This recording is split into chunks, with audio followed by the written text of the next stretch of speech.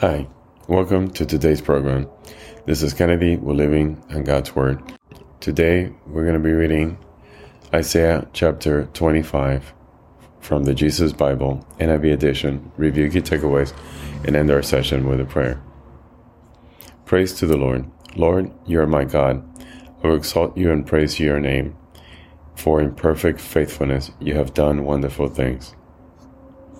Things planned long ago, you have made the city a heap of rubble, the fortified town a ruin, the foreigner's stronghold a city no more. It will never be rebuilt. Therefore, strong peoples will honor you. Cities of ruthless nations will revere you. You have been a refuge for the poor, a refuge for the needy in their distress, a shelter from the storm and a shade from the heat. For the breath of the ruthless is like a storm driving against a wall, and like the heat of the desert. You silence the uproar of foreigners. As heat is reduced by the shadow of a cloud, so the song of the ruthless is stilled. On this mountain the Lord Almighty will prepare a feast of rich food for all peoples, a banquet of aged wine, the best of meats and the finest of wines. On this mountain he will destroy the shroud that enfolds all people, the sheet that covers all nations. He will swallow up death forever. The sovereign Lord will wipe away the tears from all faces. He will remove his people's disgrace from all the earth. The Lord has spoken.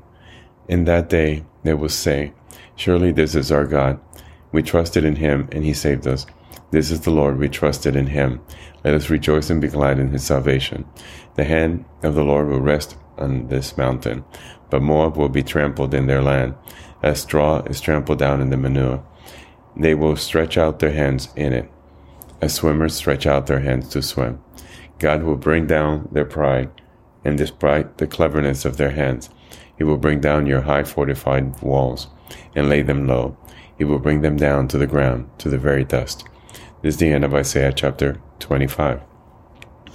So here we see Isaiah writing a praise to the Lord, to our God, and acknowledging his strength and how almighty he is.